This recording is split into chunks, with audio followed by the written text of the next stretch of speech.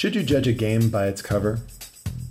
My name's Jonathan, and this is the Snakes Cast, the podcast for people who don't know as much about games as they'd like to know. This week, we're not going to judge games by their covers, but we are going to judge covers by how well they present the game.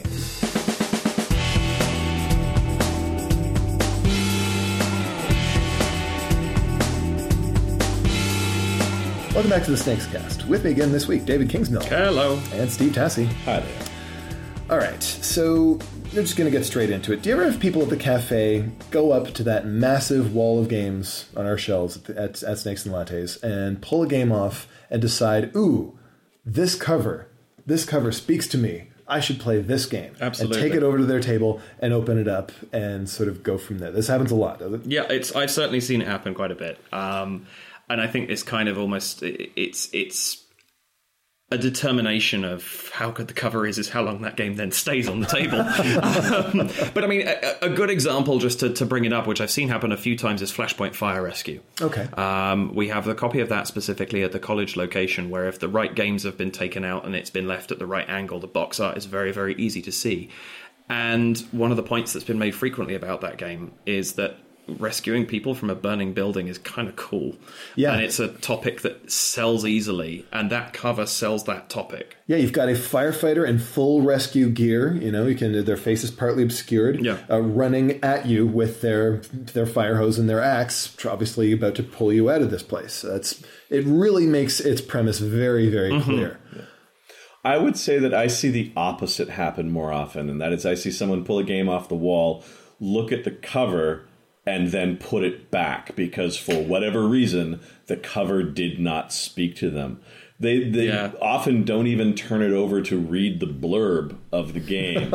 They'll just, they look at the box and, oh, it's a grumpy guy with a mustache and a floppy Renaissance hat. Oh, Euro and games. Put Okay. it back on the wall. Or That's another problem. Not even just Euro games. Like, it happens throughout the entire collection. I've seen that too. Arkham Horror goes back on the wall because people see tentacles and don't want to deal with horror. That's probably a good thing in that case. For the most part. If you don't want tentacles, you don't want Arkham Horror. No, and also a lot of people probably who just pull it off and don't go to it, won't either get the theme or the weight of the game. But anyway, I've definitely seen that too. Probably the most common one that I see is Takenoko. And that's one I kind of have a bit of a beef with because the cover of Takenoko is beautiful. It's this adorable pastel pink and blue and white sort of cherry blossom, type place. And there's this adorable cartoon panda sort of walking through the place with a parasol over his head, just as cute as can be. And then they bring it over to their table and then they open the box. And there are a lot of pieces in that box. Mm-hmm. And there are a lot of pages in that rule book. And there are all these hexagonal bits that go together to make a board in ways that aren't immediately clear unless you know how the game works. And yes, there is a little panda in there. It's about an inch tall. And so they like that part. But generally speaking, beyond that point, they're not really so much into it. I think with Takenoko, the artwork translates better to the deluxe edition. Because then everything is that much bigger and grander and it kind of lives up to it a little bit more. Whereas with the regular game, if you're not going to throw $300 at the deluxe edition, which let's face it, most people probably won't. Yeah, I agree. I think the artwork translates to about 4 inches of model within the game, if that. And then the gameplay itself is heavier than people sometimes expect. On the topic of the deluxe edition of Takenoko, I'm just going to throw a little plug in here. Right. Keep an eye out for our This Just Showed Up in the Mail video segments on YouTube, because every time we get mailed something, we mail out something in return to one lucky person who tweets at us. And we have a prize copy of the deluxe edition of Takenoko in our prize vault. One day, that's going to be the prize that gets mailed out. Wow. That and the panda in the deluxe edition is like the size of a Smurf. It's huge. And it's just as cute. Holy crap. That is a prize. That's a big That is a prize. serious prize. Wow. Okay. Can I enter? So let's talk again about cover art and what sort of brings people to it. Okay, you mentioned that the grumpy guy with the floppy Renaissance hat is enough to put people off. What are some things that draw people in besides cuteness, and what are some things that repulse people besides grumpy faces? graphic design is an important part of it. There's a huge amount of science that goes into making movie posters, and I think that game boxes can take a lot of that information and use it to their advantage. When you look at something like the cover of Rex, which is Fantasy Flight's attempt to remake Dune in their Twilight Imperium universe. Yes, we know how you feel about that, John. No spice, no Dune. But the cover has a bunch of different alien races all sort of gazing off into the distance with their backs toward each other that indicates a sense of conflict and sort of a grand epic scale that the game delivers on. And it has a very movie poster feel to that box art. One of the things I want to say on that one specifically, and I got this with both Rex and with Twilight Imperium 3, is it's also very cool to be able to say, hey, I'm playing that dude who's on the box cover. Yeah. Because what's on that cover translates to what's in the box in those games, and you do actually see...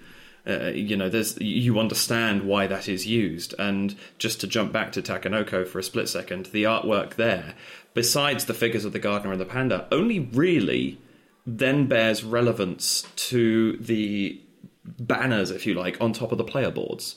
And to a certain extent onto the cards, but it kind of fades away a little bit to the sort of Euro-ness of the game. Let's go back to that idea Steve was mentioning about the science that goes into a cover and what it has to achieve. What should a box cover for a board game do? What task does it need to accomplish in order to be successful? Tell you what's in the box. Tell you what to expect. Yeah, what game am I going to get when I open this box up rather than... And what experience am I going to receive when I play it? It also...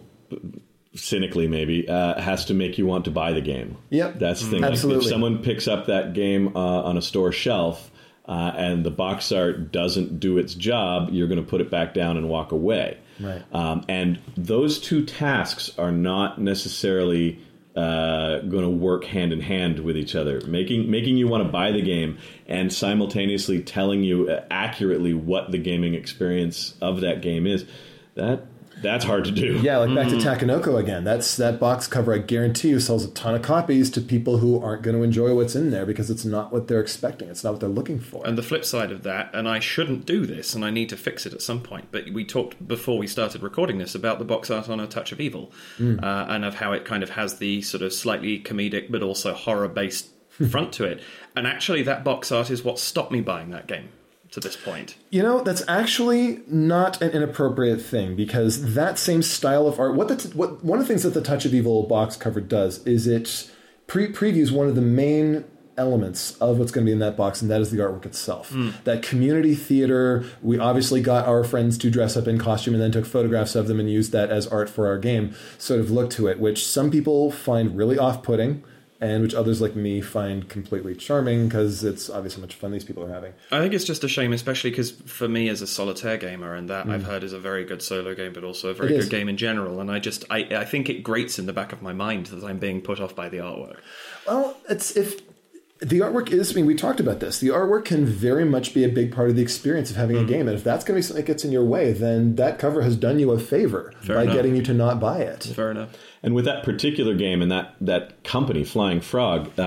it's their signature style. Yeah, it's their brand. Yeah. Regardless of whether it's their horror game or a fantasy game or a pulp fiction game... that's the style of art that they use throughout everything. You know what you're going to get with a Flying Frog. They're really distinctive. Game box. Just as Fantasy Flight has their really slick sort of style to their fantasy and their science fiction games, just as Days of Wonder has their very bright, very family friendly sort of look to their things. You know, Flying Frog has this going for it. Yellow. The publishers of King of Tokyo have also been developing a very strong in-house style involving bright, bold colors and friendly, rounded line work for their characters. I had them down as one to mention, actually, as being particularly impressive recently at selling what they do. And it not only sells their games very well, it also does a good job of sort of presenting what kind of experience is going to be in there. Yeah. You look at the cover of King of Tokyo, and you know what's going to be inside the box. You know the kind of experience that it's offering. Yeah, I think similarly, Mysterium has a great box cover. Yeah. That just the view of the vintage 20s era car driving through those gates and up that windy drive to the spooky big mansion on the top of the hill in the moonlight with the gas lamps going. It really speaks to the, I'm going to a haunted house. I'm going to have a mystery in a haunted house feel of the game. I would like to throw one onto the table and find out what people think, because I don't know. This box art has done a spectacularly good job of making me want to buy the game because it's so cool in the way it's done. But I don't know what it tells me about what's in the box, and that's time stories. Right. It is so sparse, and there is a beauty in that pure white and the sort of almost portal-like video game portal that is machine off to one side, and this very, very clean font. And yet the front of that box tells you nothing. Well, it basically can't, because, Time Stories is a modular thing where you're going to play a particular adventure, and then next time you're going to buy an expansion set that's going to be another completely different adventure. So it's not going to be the same game. It had to be generic enough to sort of indicate this. And I really think that Time Stories, in a way, has done a wonderful job of filling both of those requirements, getting people to pick up the box and look at it and think, ooh, should I buy this? I agree. While also giving you that blank slate that here's a pod, you're going to get into this thing now, and when you get out of it, who knows? Could be anything. And the expansion sets have a similar sort of look to them, only they have a more distinctive object. Same sort of white cover, but with a very, very specific, usually brightly colored object to evoke. Well, that's what I thought when the story's going to be about. Yeah, when I first saw it, because the tape case of the Marcy case, which is the first expansion that came out at the same time as the game, somehow... It should have had a rotting hand. And no, that's not a spoiler. Anything that's revealed in the first 5 seconds of the game is not a spoiler. But there's something about that it dates it so nicely, and it puts it in its time. And in a way, it's almost as... I don't want to say the word bland, but it's as simple as that pod, and yet it's very evocative. For our younger viewers, by tape case... cassette tape. There were these things called audio cassettes. Is talking about audio cassettes that were the precursors of the CD, which are the precursors of the MP3. They were a physical object containing magnetoferrous plastic ribbons inside, which had music or other audio files imprinted upon them. These guys are old. Thanks, Trevor. So we know some of the things that we want a game box to accomplish. Now, what are some sins that a piece of box art can commit that you really, really should, apart from promising something that's not in the box? We've already talked about that. What are some things that you absolutely should not do with your box arts? Things that you see happen way too often. Garish colors. There's a game called Time Pirates, which has one of the ugliest covers I've ever seen in my life, and it's just neon. Everything just conflicts with everything else on the cover. Oof. I don't know. Vertigo has sort of bright neon colors kind of clashing with each other, and it doesn't. Yeah, but it's very simple. It's not trying to present you with an image that is made up of these bright neon. It's more the graphic design in the case of Vertigo. It's the being loud can work, I think, but like Greedy Goblins is great. It's a very kind of in-your-face box cover, and it's quite loud in its own way. But the I think it's fairly muted. It's loud by being muted. It's when you're being loud and you're being garish at the same time. I think that's where it really starts to fall down. I think being overly busy is also I was going to say, yeah. The covers for a lot of Cool Mini or Not games, I think, suffer from this. I love Arcadia Quest to pieces, but that box has way too much stuff going on in order for you to tell what is happening here. Same thing with Kemet. I mean, I love Kemet. I adore that so game. So busy. It's van art. So busy. It's totally... That should be painted on the side of a heavy metal van in the 1970s, and wow, does it ever have a lot of stuff going on. It's super cool. But it's how do you discern exactly what's there? Yeah, I mean, it's what are we promising here? I guess we're promising a very large scale sort of punch up with a whole bunch of things that we can't really make out. No. Oh, that's Steve Strange, the cover for Time Pirates now. Wow. Those two fonts do not belong together. What the... Wow. Yeah, this was made in the early days of Photoshop. And can you really? I could never tell by the filters. Oh. Yeah, it's just... That's the Jurassic Park font happening there in blue. Yeah. Yeah, that's a little OTT, that's for sure. So good graphic design, essential in addition to good art. In order for they need to work hand in hand with each other. Clear font as well. If Readable. I look at your game box and I can't tell what your game is called, you have a very big problem. Well, Camel Up, Camel Cup. Except in one case that I can think of, and that's Cave Evil. It's really, really hard to read the title of Cave Evil, but it should be because it's the most metal game ever. Oh! And it's got that ridiculous sort of back of the math class sort of writing on it. It's like, okay, you got me. Fair, yeah. I think, but it's. I think so often there's definitely a couple of examples. I can't think of one right now that we've got on the purchase wall at Snakes right now. Yeah. And I looked at it and I had to puzzle exactly what it said, and I had to look at the back and look at the printed text to work out what the game was called, and that's such a big problem. Clarity is a huge deal. I mean, like, you know what my favorite box art of all time is? Pitch Car. See this? It shows you the game. You take one look at this cover. Not only is it bright and red and attractive with a cool sort of checkered flag thing with a font that's bright and friendly and so on, it shows you exactly the experience you are getting. It shows people flicking little wooden car discs along a racetrack, and it's perfect. It's genius. I love it. I don't think there's a better way to sell that. I wouldn't like that for a lot of games. I wouldn't want to show somebody moving an Arkham Horror piece around the board or something like that. Yeah, that probably doesn't work. What that does is it shows you the game you're getting in the box. Yeah. That's even more than showing the feel, which I think is... Like, Tokaido is box art I love, because I look at that and it shows me zen.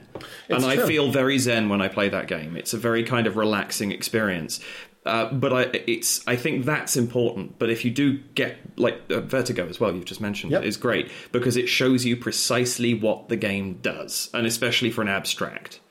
Abstract games, I think, in many cases, need to present the physicality of the game itself, or just the aesthetic of it. You take the GIMP Project series, for example. You know, games like Yinch and Vaughn. Here we're presenting you the beauty of these pieces, beautifully posed and photographed. Something like Bandu will do the same thing. And even card games that are relatively abstract, something like Yardmaster. I mean, the object is just such a beautiful thing in and of itself in that case. Yeah. You know, the choices of colors and fonts and design, just by making these beautiful objects in themselves to touch and collect. Something that the mass market game industry does that hobby games don't, and I'm glad for it, is the picture of the family enjoying the game on the back of the box. The exception being the Portal game, which has the most depressed, disaffected looking family sitting around the table playing the game and looking absolutely miserable, which is hilarious if you know anything about the world of Portal. I really want to see someone who doesn't pick that box up and look at it and see what their reaction is. I think, unfortunately, it only gets picked up at Snakes by people who know what Portal is. But yeah. One other thing that I do just want to quickly mention. I know we're running short, but there's also the interesting sort of crash, if you like, of awesome box art that you really like, but also does nothing to tell you about what's inside. Takenoko being a good example, but also Steve was mentioning earlier, Legacy of Testament Duke the Crazy. Yes. I love that game. It's a brilliant game. I'm actually about to do one of my own podcasts on it. And I love the box art. I think that actual piece of art is a really, really nice piece of art. It's just got nothing to do with what's inside. Nothing whatsoever. I think sometimes they have nothing to do with what's inside and they're bad. But it's worth also saying I think there are some out there that are legitimately good. They're just very unhelpful. The cover of Testament looks like it's an epic oil portrait of one of the founding fathers writing the Declaration of Independence or something.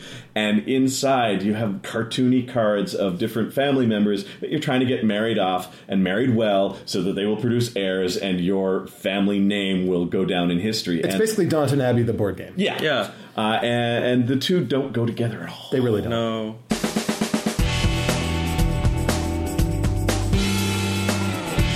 All Okay, that'll do it for this week. If there's a topic you'd like to hear about on the show, tweet it to us at SnakesCast or post it on the Snakes Lattes Facebook page. Steve, David, thank you again for joining me. Thank you kindly, sir. It was artful. The SnakesCast is produced by P.T. Douglas. Music is provided by Ben Sound. The opinions expressed on the show belong to the people in it and not the company behind it. Thanks for listening, everyone. Game on.